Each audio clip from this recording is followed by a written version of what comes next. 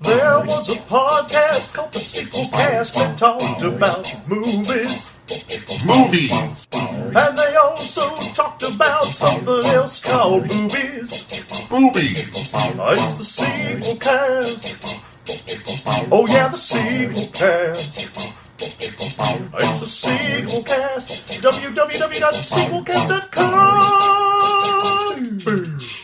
Hello and welcome to the Sequel Cast. I'm your host, Uncle Milkshake. The Sequel Cast is a weekly show that talks about movies in a franchise, one movie at a time. We're looking at different Indiana Jones stuff on the show lately, and this show we're covering the last film so far in the Indiana Jones series, Indiana Jones and the Kingdom of the Crystal Skull. With me is Thrasher. Hello, everybody. BJ. Yo. And special guest, Mitch Halleck from the IndieCast and the Raider.net. Hello, everybody out there in Radio Land or Podcast Land. So, nice to be here. To prepare for this Indiana Jones and the Kingdom of the Crystal Skull, we'll talk about this in a moment, but I actually went on the Raider.net and looked at the draft of the Frank Darabont script, Indiana Jones and the City of the Gods. Yes, sir. And it's really interesting because some scenes are exactly the same as what ended up in Crystal Skull, and you got characters that are very similar, just like alternate versions. It's such a weird experience reading the script, and I'm not sure it's so much better than Crystal Skull, but it's definitely different. Do you have any quick thoughts on that? Well, actually, I had a chance to interview Frank Darabont last year at the New York Comic Con because his history with Indiana Jones goes back a long time. He was originally one of the writers on the Young Indiana Jones series. Okay. Back in the early 90s, before he became, directing Shawshank Redemption and all that stuff. So he was quite familiar with the character, and he really loved the character as it was portrayed in Raiders of the Lost Ark and Last Crusade. So his draft, and you got to remember the idea of Indiana Jones meeting aliens, or as they came to be known, interdimensional beings, was around for a long time and got put on the back burner because Spielberg didn't want to do an alien movie, Ford didn't want to do aliens, and then when Independence Day came out, they all agreed that there was their whole idea that they had for aliens in Area 51, so they had to change it around. So when Darabont came on board, he took all the ideas that were around for years and threw in Crystal Skulls and came up with that script that you read, The City of the Gods. It was approved by Spielberg. It was approved by Mr. Ford. But ultimately, George Lucas is the one that vetoed the whole script. And when I saw him in New York off mic, I asked him real quick about it because I didn't want to bring it up to him as he was promoting The Walking Dead and say, hey, can you tell me about that job you got fired off of? Because no one wants to talk about that. And he just kind of brushed it off. He didn't get in much detail because, again, this is Hollywood and people have relationships and they need to work, so they don't want to discourage anybody. But he was at one time, people thought he'd get a screen credit because so much of his ideas did appear in the final screenplay. Yeah. But that went out the window, and then there was even talk when it came out that there was going to be a lawsuit, but again, that never happened. And then miraculously, the Tomb of the Gods script appeared on the internet after Crystal Skull debuted because so many fans were upset about it, and then lo and behold, I've heard, rumor mill is the fellow that's involved with WikiLeaks was somehow involved with this script getting out there and allowing fans to find out about this years ago. So there's a lot of background story about what happened, what went wrong, why they didn't ultimately go with his story. Indiana Jones' dad appears in the Darabont script. He doesn't appear in the final one by David Koepp. Marion and Indy's relationship's a little bit different than appeared in the final film that we all saw. I mean, also a big difference is Mutt Williams, like Indiana Jones, doesn't have a son in the script, and also the main villain is not a psychic Russian woman. It's right. You have a lot of bad guys. You have neo-Nazis, Russians, and Peruvian dictators all chasing Indiana Jones. Yeah, and you have Indy working for Marion, too, so the relationship is switched around a bit in there as well. So, I mean, like you said, a lot of the stuff's in there that's in the final movie. A lot of stuff isn't. It's not far superior. I'm not going to say it's like, miles above what we saw. A lot of it is similar.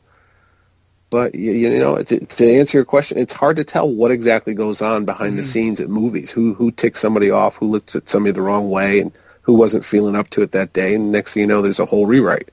Yeah. So, I mean, one thing on the long documentary on Indiana Jones and Kingdom of the Crystal Skull on the DVD and the Blu-ray, they sort of mentioned that in another later script, Indiana Jones had a daughter instead of a son. Yeah. And I thought that might have been a little bit more interesting.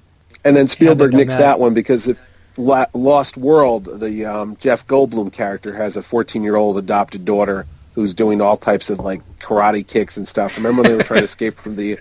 So that's where that... I like the idea of a daughter too because that ties back into the Young Indiana Jones TV series where the old Indiana Jones has a daughter and has a grandson named Spike. So that would have actually fit along with continuity, but they've exercised all traces of old Indiana Jones. So that whole relationship with him having a daughter and a grandson is now removed from the current DVD releases of Young Indiana Jones Chronicles. You have to go back to the early 90s and find VHS tapes that people made themselves. There was that character. There was a daughter, but all that got taken out of the Darabont script. I mean, the whole idea of having a daughter got nixed by Spielberg, I meant to say. It'll all get added back when they add some new DVD release, just like they did with Star Wars, where you got the current special edition and then the original version in like really crappy quality on a second DVD. When they re-released the Star Wars trilogy like that, it didn't sell as well as they thought it would. I mean, although it still sold okay because it's Star Wars, but I've seen that version of the Star Wars DVD where it's the special edition and the original one on the same DVD in the clearance rack at a lot of grocery stores around town. So, but back to Indiana Jones and the Kingdom of Crystal Skull. For me, with I'm in my late 20s. I'm 29 years old as of this recording. This is the only movie I've seen in a theater. Only Indiana Jones movie, I should say. So I just had a big thrill about that. You know, I never thought a fourth Indiana Jones movie would come out. Watching Last Crusade just because of how it ends with them literally riding off into the sunset, and I was just excited to see an Indiana Jones movie on the big screen. BJ, what was your experience? I really enjoyed it. Yeah. Like same thing with you as you, where I'd never seen another one in a movie theater before. I got the same feeling almost as when I went and saw Star Wars when they re-released it. It's like, oh wow, I never thought I'd see this in the theater, and then you get like this. You kind of get to be a little bit of a kid again. Thrasher. Oh right. Now that I'm sure that everyone in this podcast is arrayed against me, I have not seen this film, and I will not see this film. Not just because I'm a jackass, but because since around 2000, I've seen a lot of things that I liked as kids brought back. And frankly, I haven't enjoyed any of it. I've been burned. What's the one thing that you saw, where something you liked as a kid where they brought it back, where that it turned you off, that basically made you say, or screw this, I'm not going to see any sequel or reboot? I'm going to go down a list. When a list? Both times He-Man was revived. Let me see. The Thundercats, when they were brought back in that new hip comic. Anything that's happened with the Transformers whatsoever. Whether it's comics, video games, the new movies, what have you. I even feel kind of bad about the new Star Wars trilogy. As much as I really want to like it, as much as I appreciate all the work that went into it, I'd never walked out of the theater thinking, boy, I'm glad I watched that. And I kind of and before this movie came out, I kind of decided that this is it. I am not going to spend any more money on things from my childhood that are being brought back. Now, that being said, I respect George Lucas and Harrison Ford and Steven Spielberg enough that I will not pirate this movie. But I'm not going to see it either because I have a feeling that I'm going to be burned just like I was burned on the new Star Wars trilogy and just like I've been burned by so many things. They're not bringing back things I liked as a kid that maybe I can enjoy with new eyes. they're rehashing things I liked as a kid and hoping that I haven't grown up. And unfortunately for Hollywood, I have grown up. I am 30 years old. I have a mind that is much more sophisticated than it was when I was a kid. If you make something that plays down to me, I will not respond well to it. And I don't want Indiana Jones ended on such a high note with Last Crusade. I don't want to see Crystal Skull and have it turn into a sour note. Okay. I would rather have it end on a high point. Fair enough. Okay. Indiana Jones and the Kingdom of the Crystal Skull. On the DVD and Blu-ray, you got the documentary, and it seems like Spielberg seemed fairly reluctant to direct this movie, just because he'd been doing more sort of serious historical stuff, or he's been doing sort of more personal stuff, I guess, since from the last time he did Indiana Jones and the Last Crusade. And yet, I think some of the opening stuff in this movie is some of the best stuff in here, in that you don't see Indiana Jones in the middle of an adventure punching people. You see him getting thrown out of the trunk of a car by Russians with guns pointing to his head. But you see his silhouette, and then he puts on the hat. I just think that's a wonderful, wonderful moment. It's been said that Indy is the only character that you can really look at him and tell him by his silhouette. Hmm. And it's him so and Mickey iconic. Mouse. Or Alfred Hitchcock, yeah. Yeah, that's true. Well, going back to what you guys said about Spielberg's reluctancy to do this film, as an Indiana Jones fan, I have to admit, I never thought I'd see the day they would actually come to fruition and this movie would be back on the silver screen. I pretty much agree with what Thrasher said when they rode off in the sunset in '89. I thought it was over. And you'd always hear these rumors for years. They'd always have interviews with Spielberg and Harrison Ford and, would you come back? Would you come back? Yes, if we got a script we can all agree upon. And like I said, there was a really reluctancy on Spielberg to, try to capture lightning in a bottle again because he didn't agree with George Lucas's idea of aliens, and he was kicking and screaming, actually, into this movie, from what I've heard. And actually, I could tell you a little bit more because unlike the other Indiana Jones films, where I grew up, we were talking last time I grew up and I saw these movies in New Haven where I'm born and raised, this one was a little different when I picked up the newspaper in April 2007 and read that, oh yes, there was going to be an Indiana Jones movie and they were going to film it in New Haven and there was going to be a casting call. So talk about a whole surreal experience about... Imagine going to the movies all your life as a kid, and then you find out that one of the movies that you liked so much is actually coming back and filming in the same neighborhood that you grew up as a kid. So this was really bizarre to go downtown and see Harrison Ford, Steven Spielberg, and George Lucas walking around the same streets I'd walked through a million times in my life, and then try to be an extra in the movie so I could go home and have the DVD on my shelf and point to it and go, I'm in that movie. Did you get to be an extra in the movie, or...? Oh, that's a long story. No, I ultimately did not get to be an extra in the film, though my friend Mike did. He's in the Yale chase scene with the Russians. But the thing of it is, that's what led to the whole Radar.net reporting, which led to the IndieCast, which led to me talking to you tonight, ultimately on the phone, about Indiana Jones movie. So in a weird way, if it wasn't for Crystal Skull, I would still be a fan in my basement talking to myself about Indiana Jones. You know what, Thrasher, what you said about movies, it's hard to recreate the things you saw as a kid. And Indiana Jones and the Kingdom of the Crystal Skull, it's ironic that we're talking about this today on May 18th because that's the day it premiered at the Cannes Film Festival in 2008, 3 years ago to the day. When that movie was shown, when the lights came up, the notorious fickle film critics over at the Cannes Film Festival gave this film a standing ovation. And applauded Spielberg, Ford, and Lucas. So everybody here in the States, when you read that on the internet, you're like, this must be a great movie because they got a standing ovation, They don't do that every day. So, excuse me, looking back, is Crystal Skull so maligned by a lot of fans and a lot of people speak about it and how much they can't stand it? I try to figure out what happened from that day, 3 years ago today, to... once the film got out there and people saw it, and then the backlash started. because initial reviews were very well received. I mean, I remember the New York Daily News, the Time Magazine, USA Today. Indiana Jones got either 4 out of 5 stars or 5 stars, because people were happy to see Harrison Ford back in the character he helped create.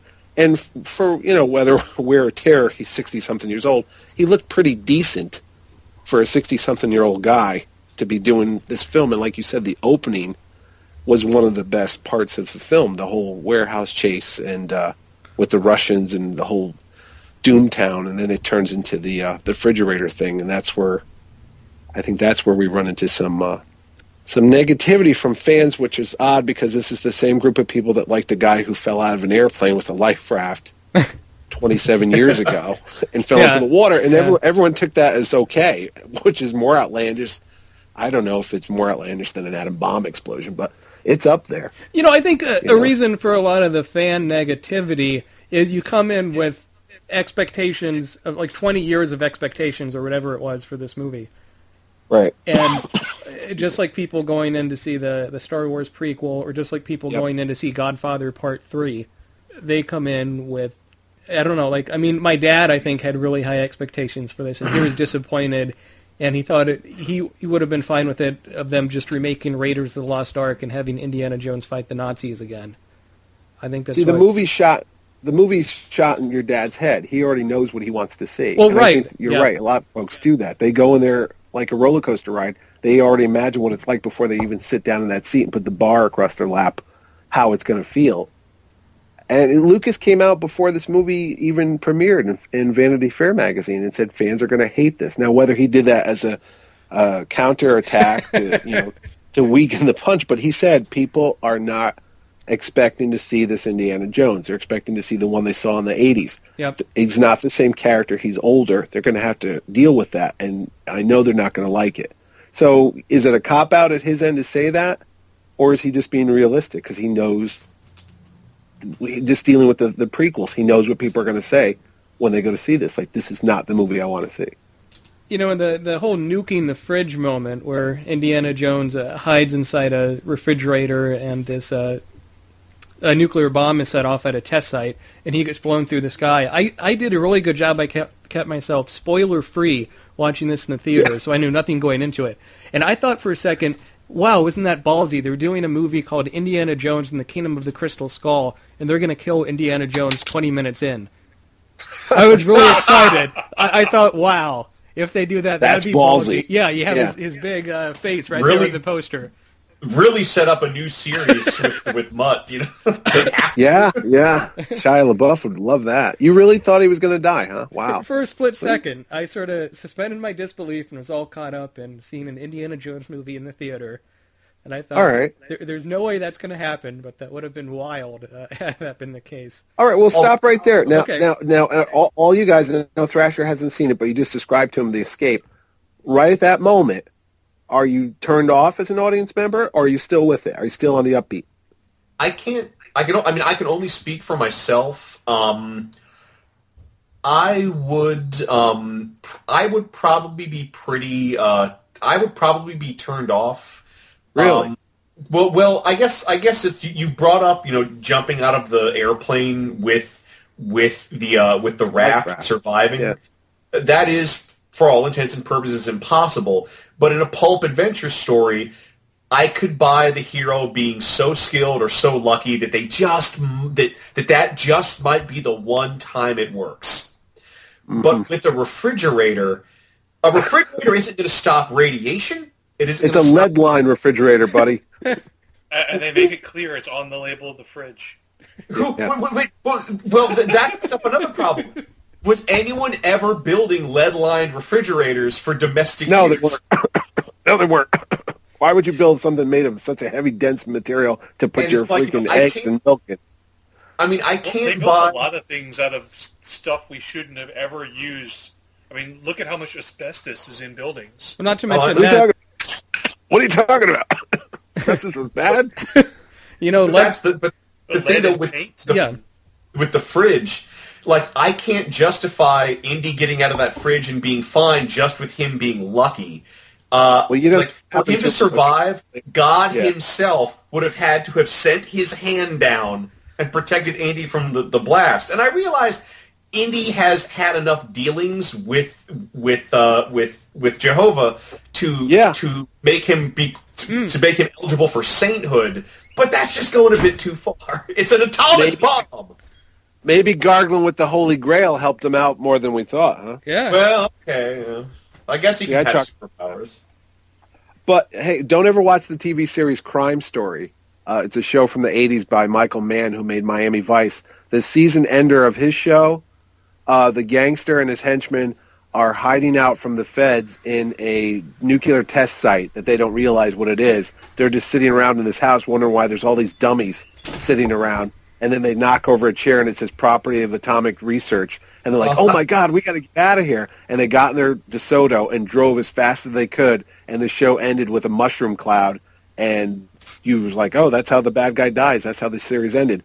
And second season comes on. We find out they escaped the explosion of the atom bomb and outraced it in their car. So maybe they were there when Indy was there. Dang. Hold on, you guys keep on going. Okay, so it's not unheard of for people to escape nuclear bombs with cars or refrigerators. It's this in fiction. Good, but it is fiction. I don't. Well, I know, but there's fiction, and then there's fiction. You know, you can't like. It's great when there's a film that's so awesome that you get so swept up in, your brain does turn off. I can talk but you can't watch a film that demands before you go in that you must turn off your brain. That early in the, like the atomic bomb, maybe if it happened at the end of the film, I would have had such a great ride that I could have gone with it. But having that be one of the first things that happens, it just makes me question the integrity of the film. Well, I think now we're getting out of context with it. I think you need to see the whole chase scene as a whole for it to. It's a good ending to that chase scene. It's that period at the end of the sentence. It's a finality to the I'm getting away from the Russians. And the imagery there goes to show what Lucas wanted to tell the audience, that Indiana Jones is no longer in the 30s. He's now in the atomic age. And there's not. You could take that one frame where he's silhouetted as he walks to the top of a ridge, and in the background the mushroom cloud. So it's a great image to show that Indiana Jones is now in the 50s. Graduated with a associate's from Everest College. Last April, we're getting insight on Uncle Milkshake's resume. I was the only legal assistant in the office, and we had I don't know. I mean, I like the idea of Indy in the atomic age. Although that being said, I kind of would have liked to have seen him in the thick of World War II. Oh, yeah, I bet that would have been awesome. No doubt. They definitely so, set I think everybody would. Comics or novels that could just be awesome if they would put them out.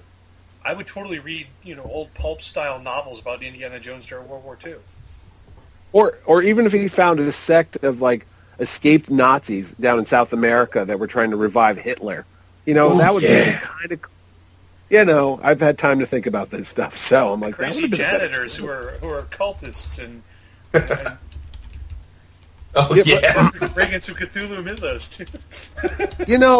Anything. I mean, it's a wide open palette, and he could do whatever. And then we'll talk about later on about having the MacGuffin turn out to be aliens, how it diminishes the previous Indiana Jones films because it ruins the mystery of the Holy Grail. It ruins the mystery of the Ark of the Covenant when you find out that there's extraterrestrials who play a part in civilization's development. That doesn't mean there can't be God and aliens too. Legal secretary work is very interesting. I don't know.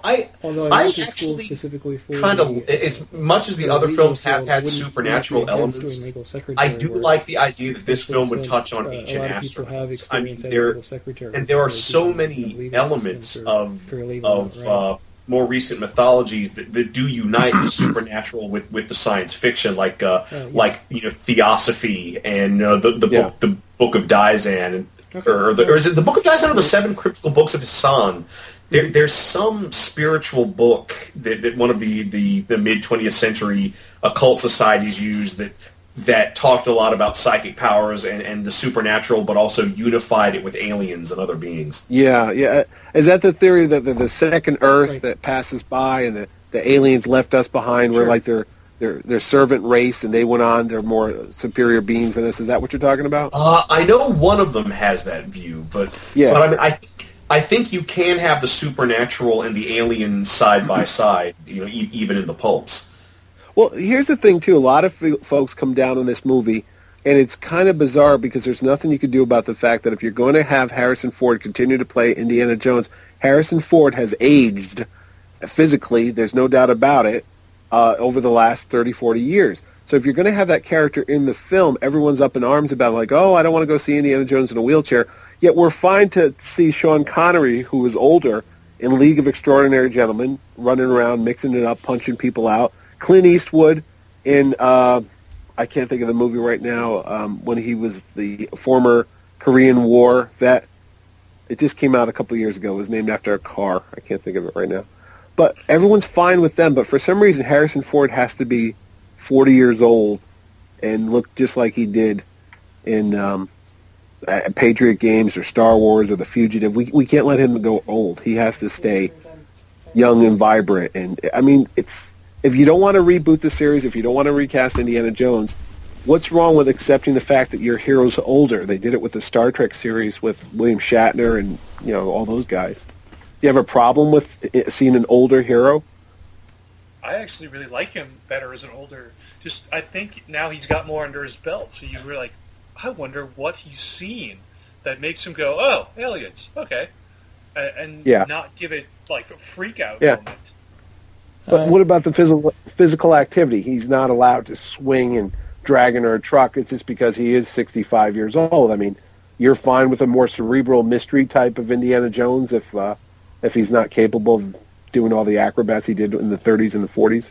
Well, I think you can believe that the character would be capable of it. And, nowadays they pay these guys so much anyway, they won't let them do jack for stunts. So you end up having the stuntman anyway, so... If the film is done right, you don't even notice it. You get those cuts in where you see his close up, and you realize, hey, it's Harrison, and you can suspend disbelief. But it depends on the filmmaker. I'm just going down the list of. I'm just going down the list of things that fans have complained about with this film. The aliens we're going to talk about, but we talked about the age thing. That was a big problem people had with it. They're like, oh. He's so old. I'm like, well, yeah, he is. What do you want to do? That's the way it is. He's an older guy. Just deal with it. And then the Russian thing you just talked about. Why does it have to be the Russians? Well, who was the biggest baddie? Even as a kid growing up in the 80s, the Russians were our enemies. We had to worry about nuclear war and all that stuff in the early 80s. That was terrifying as a kid growing up. So having the Russians as the bad guys makes sense to me. Oh, no. Moving to that era, getting, because actually, even when I was younger, though, I was actually like, "Oh man, if they do another one, I hope I get to see Indy go after some commies." Like, really? They got a good run out of the Nazis, but I think it's only appropriate that as you advance Indiana Jones, he's going to go up against a different roster of villains, and communist agents and communist strongmen and such they're a perfect choice. Yeah. I think actually it's a good idea to do aliens with the Russians. You always associate the Russians with strange, we got the CIA psychic stuff and all the weird. So I think that works. I don't think the aliens would work with Nazis. Sorry, I was just going to say, speaking of the psychic stuff with the character of Irina Spalko. Spalko, yeah. They show her being a little bit psychic in the beginning, but that's something they don't push very hard, I think, throughout the movie, and I almost would have liked to have seen her have more superpowers, as it were.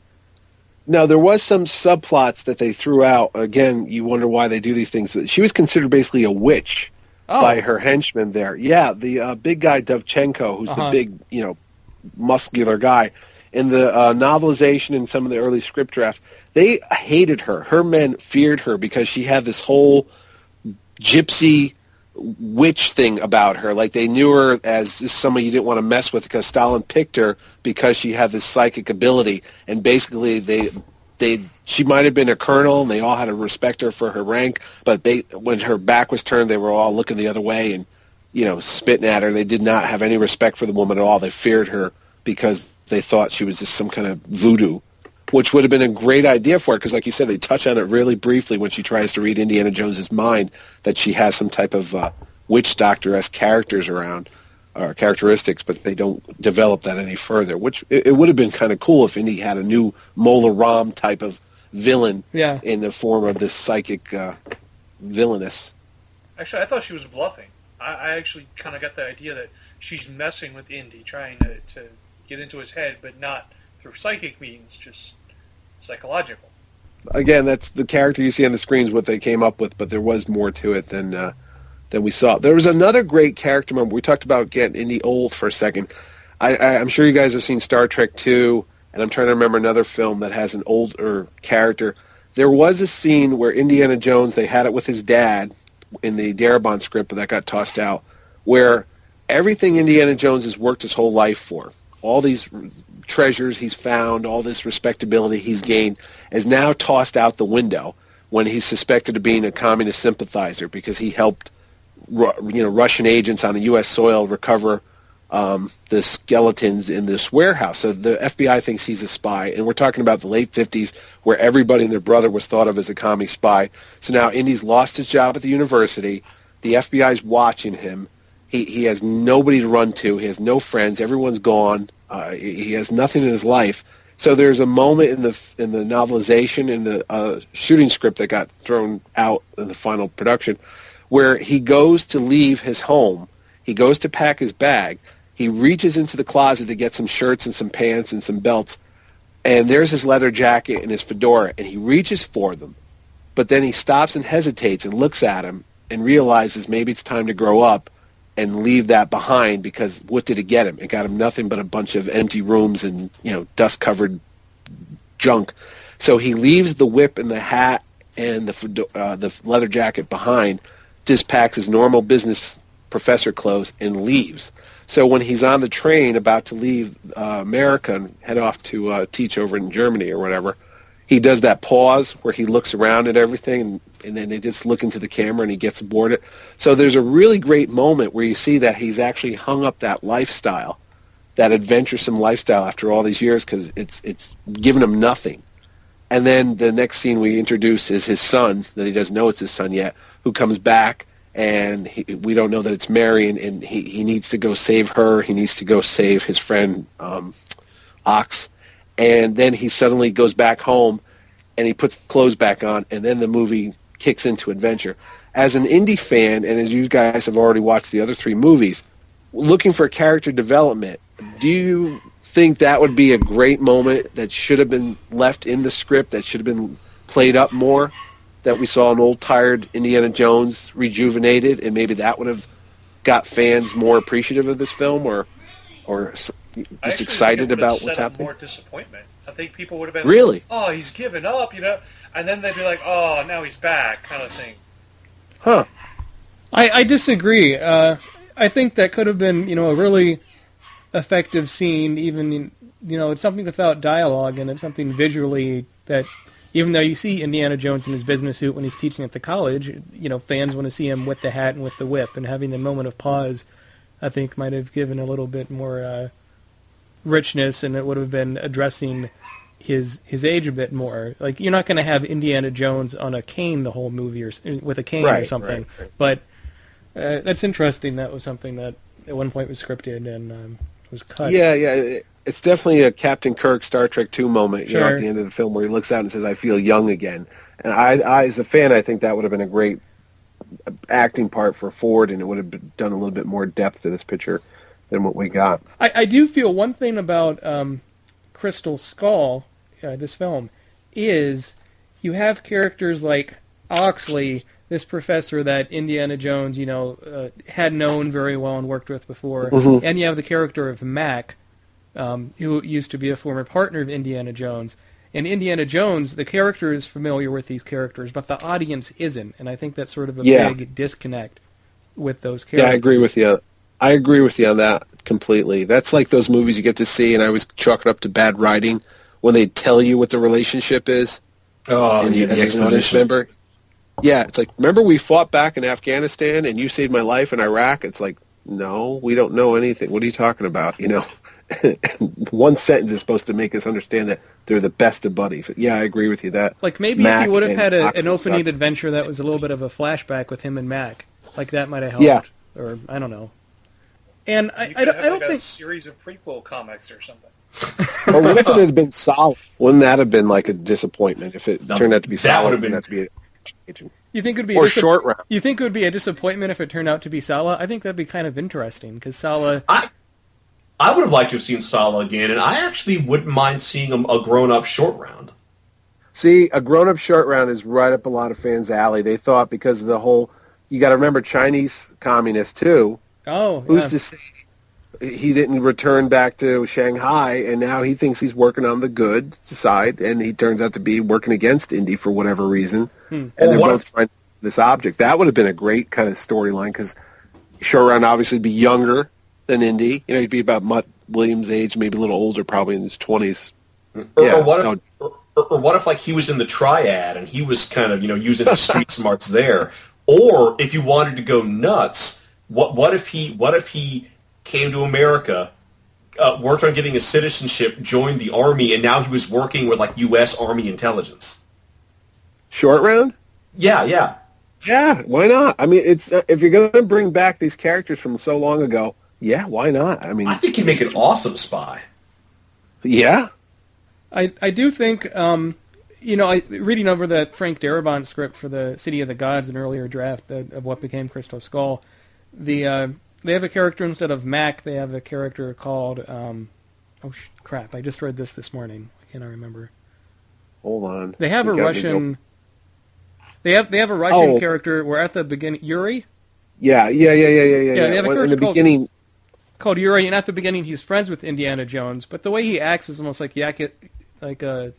Yakov Smirnoff. Yakov Smirnoff, where he's like, Yeah, I like ketchup and French fries. American women so pretty. Russian women lift weights. Ah ha ha. Or it's not that awful, but you have something similar that's a little bit more set up in the beginning. And had they done a little bit more setup with Mac before it turns out he's a double or triple agent or quadruple agent, it might have sold that moment a little bit better. But if it would have been Sala, I think that might have been cool too, because I don't know, it just would have been a return of an old character, and yet you do have to have new characters in these sequels. They can't all be. but you know what though? For an audience member, the shock value would become when you find out he is working with the Russians because you would never see it coming. Right. You'd be like, what? Sure. No way! And then of course he could come back at the end and save Indy. When he realizes what he's done is totally wrong. That's he a good was point. under the impression it was something else. And they had or tried- they had his hostage or something. Yeah. They had tried to get. Why did John they call Rhys- us? They had tried to If get. only. They tried to get the actor that played Sala, John Rhys Davies, to cameo. They were going to film him against a green screen and put him in a cameo in the wedding at the end. And he said, absolutely not. If Sala's going to be in the movie, it should be more of a big part and all these things, which I think is fair. And even though Sean Connery didn't agree to do this movie, in a way I'm kind of glad, because if you would have had Sean Connery in the film just for 5 minutes, that you would have wanted him along for the whole movie. I don't know. Yeah, Well, but I do agree, though, John Hurt's a little wasted in it. He's such a great actor. It's a shame he didn't get to do more acting. Well, you mentioned John Rhys Davies. All I can imagine is him, Mr. Spielberg. If you expect me to be in this film, you should give me something to do. There's a I'm sorry, is this a glorified cameo? But for the wedding sequence they did, he was actually going to get a medal, Indiana Jones was, for saving the world from these Russians, and Sala was going to be at the award ceremony when he gets a medal, but then they changed it to a wedding. But it's still a green screen, 2-second blink, you miss him, but he turned it down as well. I don't know. So we haven't talked about Mutt Williams, have we? No. Okay, let's get into that. We're sort of got to not start wrapping things up, but just keep it moving here on the sequel cast. The more I hear people's reactions to topics that we bring up, the more I'm glad I let this movie pass me by. I disagree, Thrasher. You should try and give it a shot. I mean, You should go watch it. Yeah. I feel Crystal Skull is better than Temple of Doom. Definitely. Really? Yeah. I think Temple of Doom just seems so out of place in the storyline.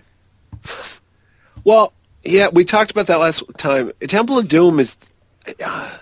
it's the oddest of all the Indiana Jones films because, like you said, it takes him out of the element whatsoever. He's not at the university. He's not on a mission for the government. He's not looking for a sacred, well, not to westernize sacred relic. It's just a weird adventure. It's like it's not a bad, it's a good movie. It's enjoyable to watch. I like it, but yeah, it definitely doesn't fit in the mold as the other indie films. And if that's a good thing or a bad thing, they tried something different. You can give them that. Yep, absolutely. So Shia LaBeouf as Mutt Williams. I think he's better here than in the Transformers movie, or at least the character is a bit more tough, a little bit more interesting. And he has a leather jacket. I don't like Shia LaBeouf in anything I see him in. Honestly. Oh no!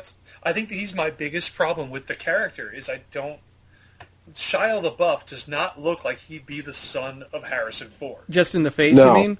At all? Yeah. No, okay. No, not at all. He's just kind of like, oh. No, it's funny though. The fellow that stars in those Transformers movies with him, was it Josh Duhamel, or you know what I'm talking about, the big tall guy that's the army fella who's married to Fergie? Right. He looks like somebody who could have been Harrison Ford's son. We were like, you got to go two ways with this thing.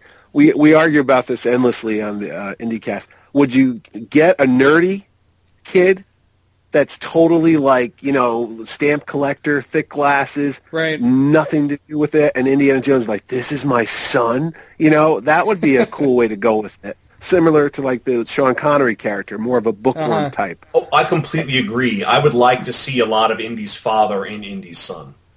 Yeah, and then that's what frustrates Indiana Jones even more, because it's reminding him so much of his dad. If you're going to say the dad is passed on and not in the film anymore, and Marcus Brody's gone too, wouldn't it be great to have this new character remind him of all the stuffiness of his dad? Or like, I'm not going to go do, what are you, crazy? I'm not going to swing on a vine after a monkey. What are you, mad? This isn't archaeology. What the hell, Dad? Like but maybe, they don't. They blame. No, I agree. I think the nerdy thing in on the documentary on the DVD and Blu-ray, they talk about in one version of the script they wanted to make him more nerdy, but Lucas it says Lucas wanted him to, be a greaser, more of a greaser, and the sins of the fathers passed on to the son.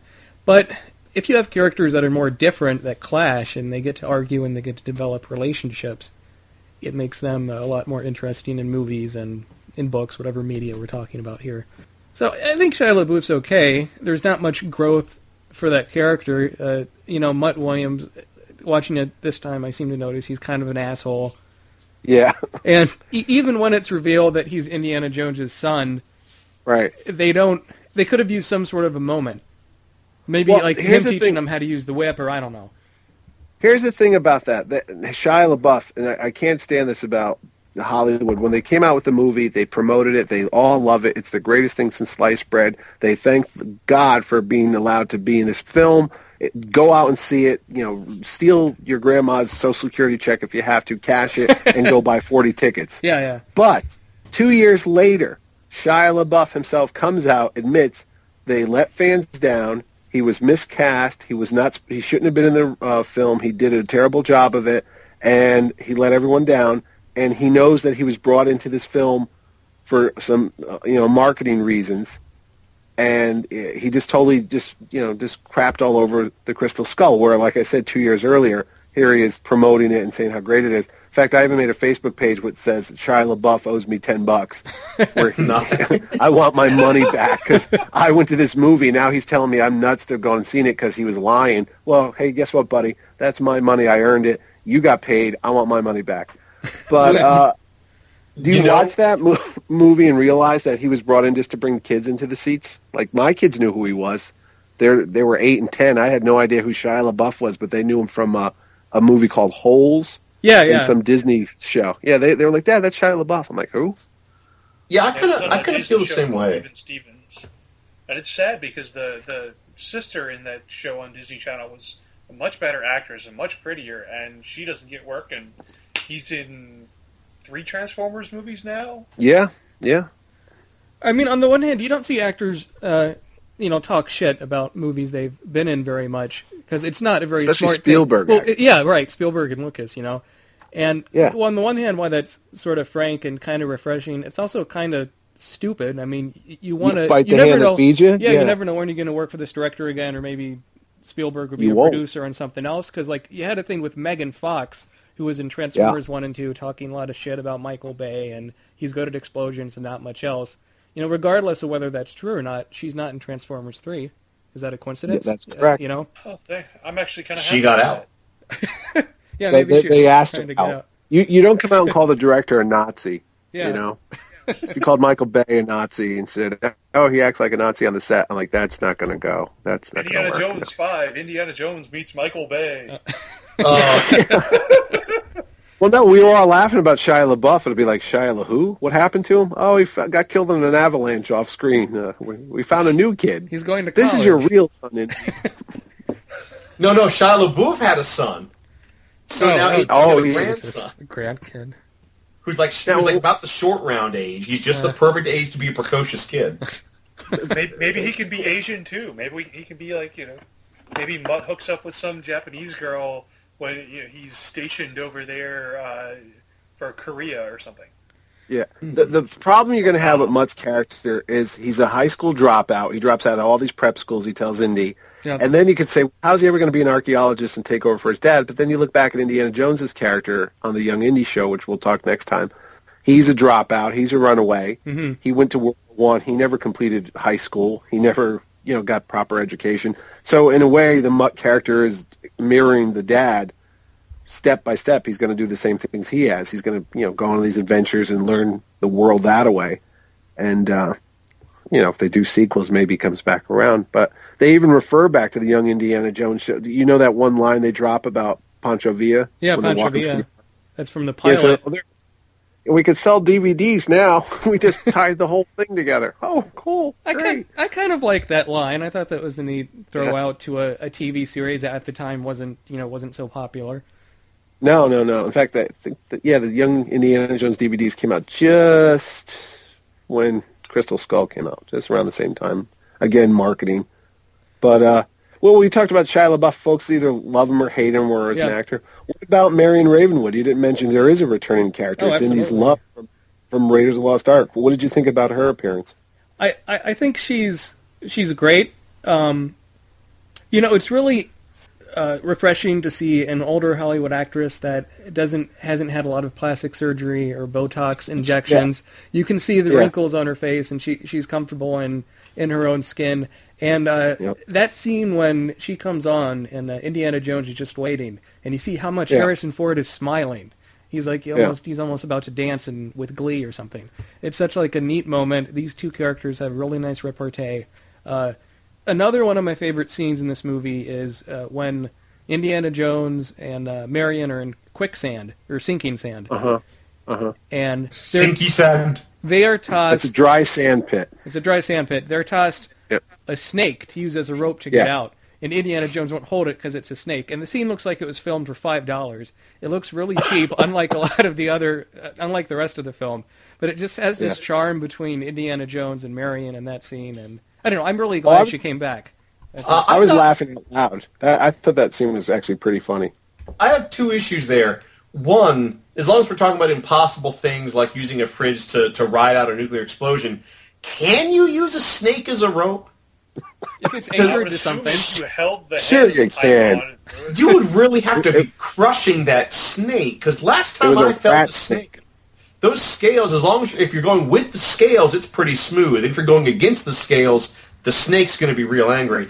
And second, I think that should have been another opportunity for Indy and Mutt to bond, which is have them both turn out to not like snakes. I mean, would you prefer what happened in the Frank Darabont script where a giant snake swallows Indiana Jones and he cuts his way out of it? I would have liked to have seen that, but a giant snake might have been a bit much. I mean, if we're going to talk deleted scenes, I could tell you about the chase that happens through the Yale football stadium here in New Haven. Indiana Jones is being chased onto the Yale Bowl. So is that when he's on the motorcycle with Mutt? Yes. Okay. Yep. Because I was there at the casting. They had football players and cheerleaders, and they were all going to be part of Marshall College's football team. So they were all on the field training or practicing. And here comes Indiana Jones on the back of Mutt's motorcycle, going across the football field and being chased by one of the communists, the commie bad guys. Indy intercepts the football. It's passed. He grabs it in midair, turns around on the motorcycle still and throws it and hits one of the Russians right in the head as he's driving the car, and the car goes out of control and crashes into the stands, and then Indy and Mutt get away. That's kind of far-fetched. I'm kind of glad they cut that one out, because that looks a little Three Stooges, if you ask me. It's like, really? You're going to throw a football at him and hit him in the head? Come on. And I bet there would have been a shot of the audience cheering, too. Yeah, it would have been one of those. But no, the snake, okay, here's one. Forget the snake. Okay. Indy's there. They get the crystal skull. They have this big chase through the jungle. What about the monkeys and swinging on the vine? What did you think about that? Because that's another thorn in folks' side. Mutt Williams starts swinging on vines in the big chase scene. That was probably the one thing I liked least about the movie. It was way too out there. Yeah, I saw that in the theater. There wasn't people in the theater laughing. My jaw dropped. I'm like, what the hell is happening here? I don't. But still, it's only 30 seconds worth of Mutt swinging through the vines with the monkeys. It's not an epic scene. Like, I don't know. Had there been a scene of like Mutt talking to the monkeys and the monkeys talking back and him understanding something, I would have been a lot more upset. See, I thought I saw that monkey when he looks at the monkey in the face and it looks at him as almost like a wink and a nod to the monkey from Raiders of the Lost Ark. Mom. I caught that. I go, maybe they're trying to remember, like, don't you remember Marion was being chased and the monkey gave her away, and here's the monkey saving her son. Well, maybe I'm reading too much into it. I don't know. I think monkeys. It's okay. I mean, a lot of fans deal, like, with Indiana Jones and the Kingdom of the Crystal Skull, like it's the worst movie ever made. But I dare you to compare that movie against Transformers 2: Revenge of the Fallen. Or The Mummy 3? Yeah, or The Mummy 3. Or League of Extraordinary Gentlemen, for that matter. I don't know. Right. I think it's better than a lot of other summer stuff that's come out. They kept an old-fashioned feel to the movie. But with this movie, there's an elephant in the room, or should I say an alien in the room that we haven't talked about. Okay. Mr. Snuffleupagus. Yeah, Mr. Snuffleupagus. Cy Snoodles. No. It's the climax of this movie. They're not aliens. I guess they're an interdimensional beings. Interdimensional beings. Oh, because that's better. Things get very muddled at the end of this movie, to say the least. I think we just go with aliens because they're not native. Well, no, interdimensional beings means that they're angels, kind of like, but in a Lovecraftian sense. They're from the space between spaces. The space between spaces, yeah. As they say in the film. Then they're creatures out of Lovecraft. BJ, what did you think when you saw this part in the theater? I really enjoyed it. Yeah. Especially the whole ending sequence. I think was a lot of fun. It kind of reminds you of Temple of Doom when he's running through this gauntlet of crazy stuff. I think for me, it does build a sense of mystery in that scene. That what is it? All the skeletons have a skull except for one. Is that it? Yeah, it's the one. Yeah, there's 13 of them. Yeah, he has a 13. Right, and he puts it, or she puts it on, and then it reunites them, and they all have a hive mind. They all start thinking and working again, and she wants to know everything there is to know, and they give it to her, and her brain explodes. She can't take it. I mean, that part reminds me a bit of the end of... they have a trend of villains exploding in the Indiana Jones movies. Yeah. Or melting. Yeah, or melting, sure. Or melting. And, she kind of did both. Yeah, and I don't know, that part just sort of fell a little bit flat, especially when you see a UFO come out of the ruins. And right. I love that part, especially because it was the classic 1950s UFO Oh, no, style. that's true. The silver saucer, and it was brilliant.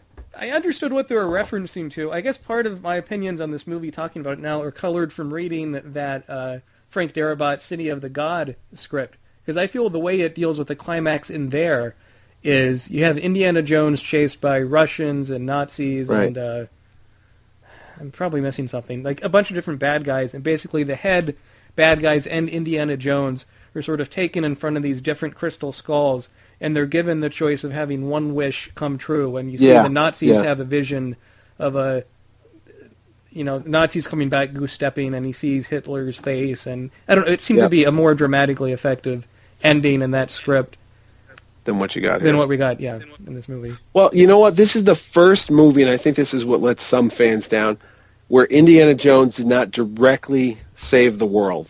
He kind of ran away. He didn't do anything. That's true. I mean, I mean, the Ark, even though he's tied up, at the end he gets it and brings it back home. The Shankara Stone, he brings it back to the village. The Holy Grail, he tries to get it, but he saves his dad, and ultimately there.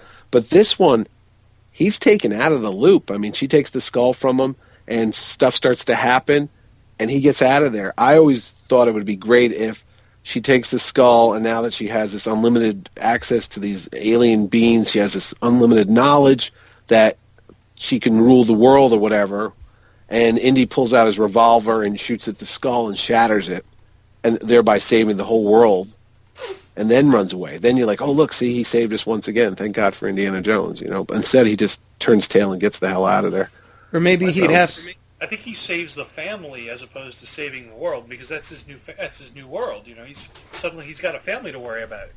You do have a point there. Yeah, I agree with you. We did bring that up because folks said that he didn't get the prize at the end, and then I did a whole rant on the IndyCast where I said, wait a minute, he actually did finally get something after all these adventure films that we've watched where he walks away empty-handed. He got, just what you said, he got a new life. He got a whole new view of things where he was a tired old man with nothing to show for, and his dad was dead, and he was living alone in a house full of dusty relics. Now he's got a wife, a son, and at the end he walks out the door. It's a very Jimmy Stewart throwback to, Frank Capra, happy ending. Yeah. It really is. People don't get that. I always thought that at the end when they walk out through the church and the door swings open and the wind blows and his fedora falls on the ground, it's almost like Sean Connery's ghost comes in the room and gives it the everything's okay junior type of bit. And then he picks up the hat from Mutt, and they walk off smiling. That's the first time I think you've ever seen Indiana Jones walk off into the sunset, or a brand new day, actually, not a sunset, but smiling on it. It's like, hey, look, this is a whole new world I'm about, a whole new adventure. Maybe that's what it was, and a lot of folks just don't see it. They wanted a whiz-bang ending. See, it was definitely a happy ending for me when Shia LaBeouf didn't pick up the... Snatched it right out of his hands there. I think I would have thrown something at the screen if he had put it on. Wait, here's something too. Do you think audiences, and I'm going to ask you guys because you're a lot younger than me, okay, are just too cynical nowadays? Because a lot of times, even with the Star Wars prequels, I've mentioned this on the IndyCast last week.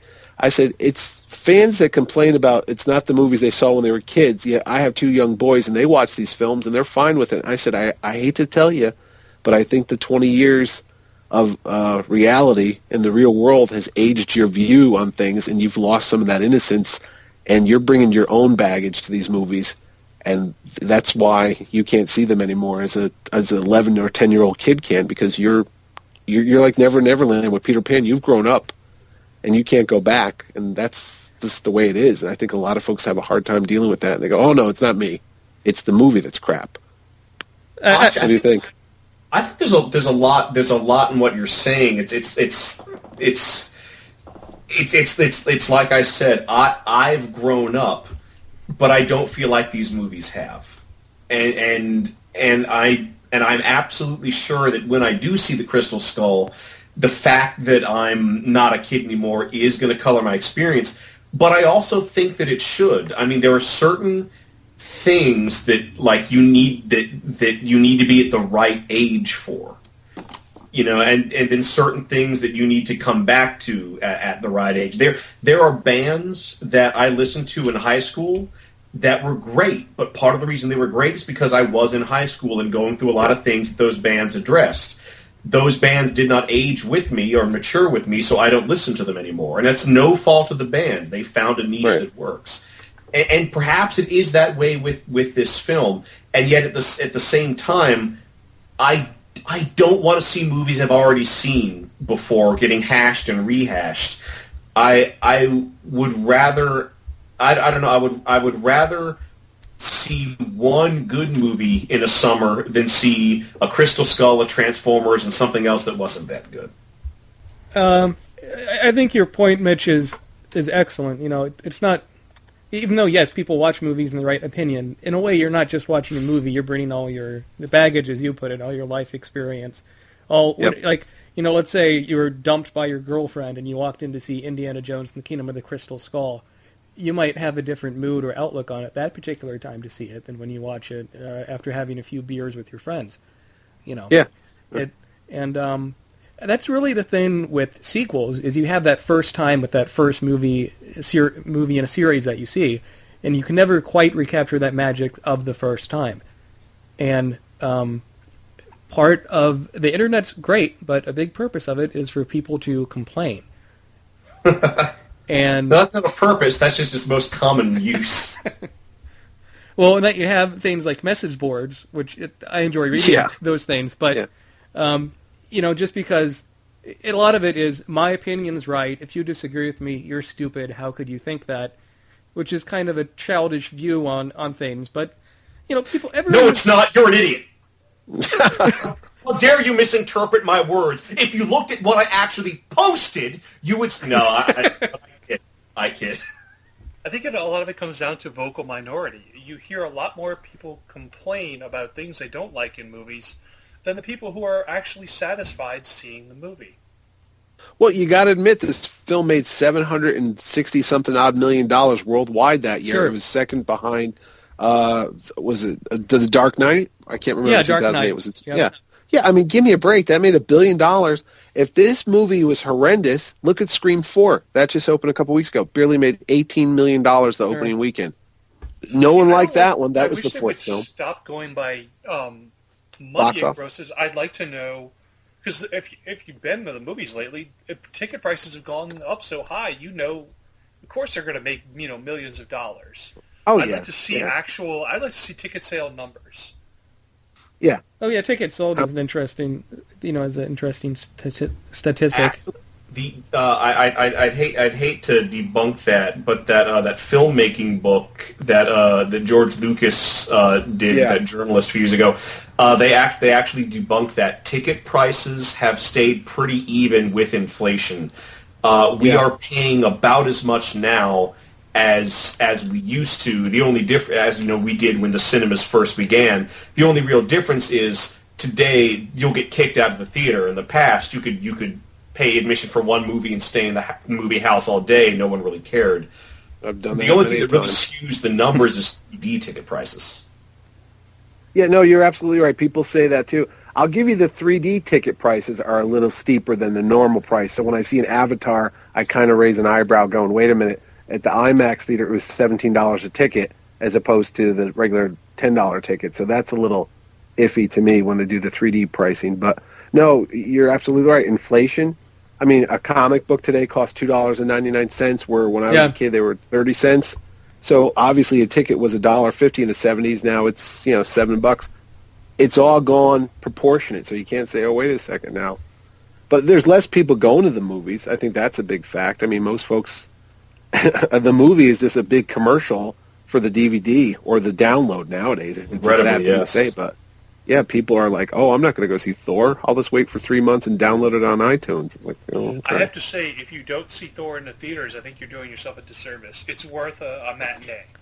Yes, I will come out in support of Thor. I saw it in the films. I saw it in the theater. I had a really good time. I really enjoyed the movie. Same here. Feel free to stay through the credits, but only stay through the credits if you are well versed in the history of the Marvel Universe. If you in the Cosmic Cube. Yeah. No, I thought Thor was a lot of fun too, but we need to close things out on Indiana Jones and Kingdom of the Crystal Skull, one of the most long titles in recent memory, other than Star Wars Episode 1, The Phantom Menace. That's another mouthful. So, Indiana Jones and Kingdom of the Crystal Skull. At the time when I saw it in the theater, I was a bit... On one hand, I was excited to see Indiana Jones in the theater. I was a bit disappointed because I think I brought too high expectations.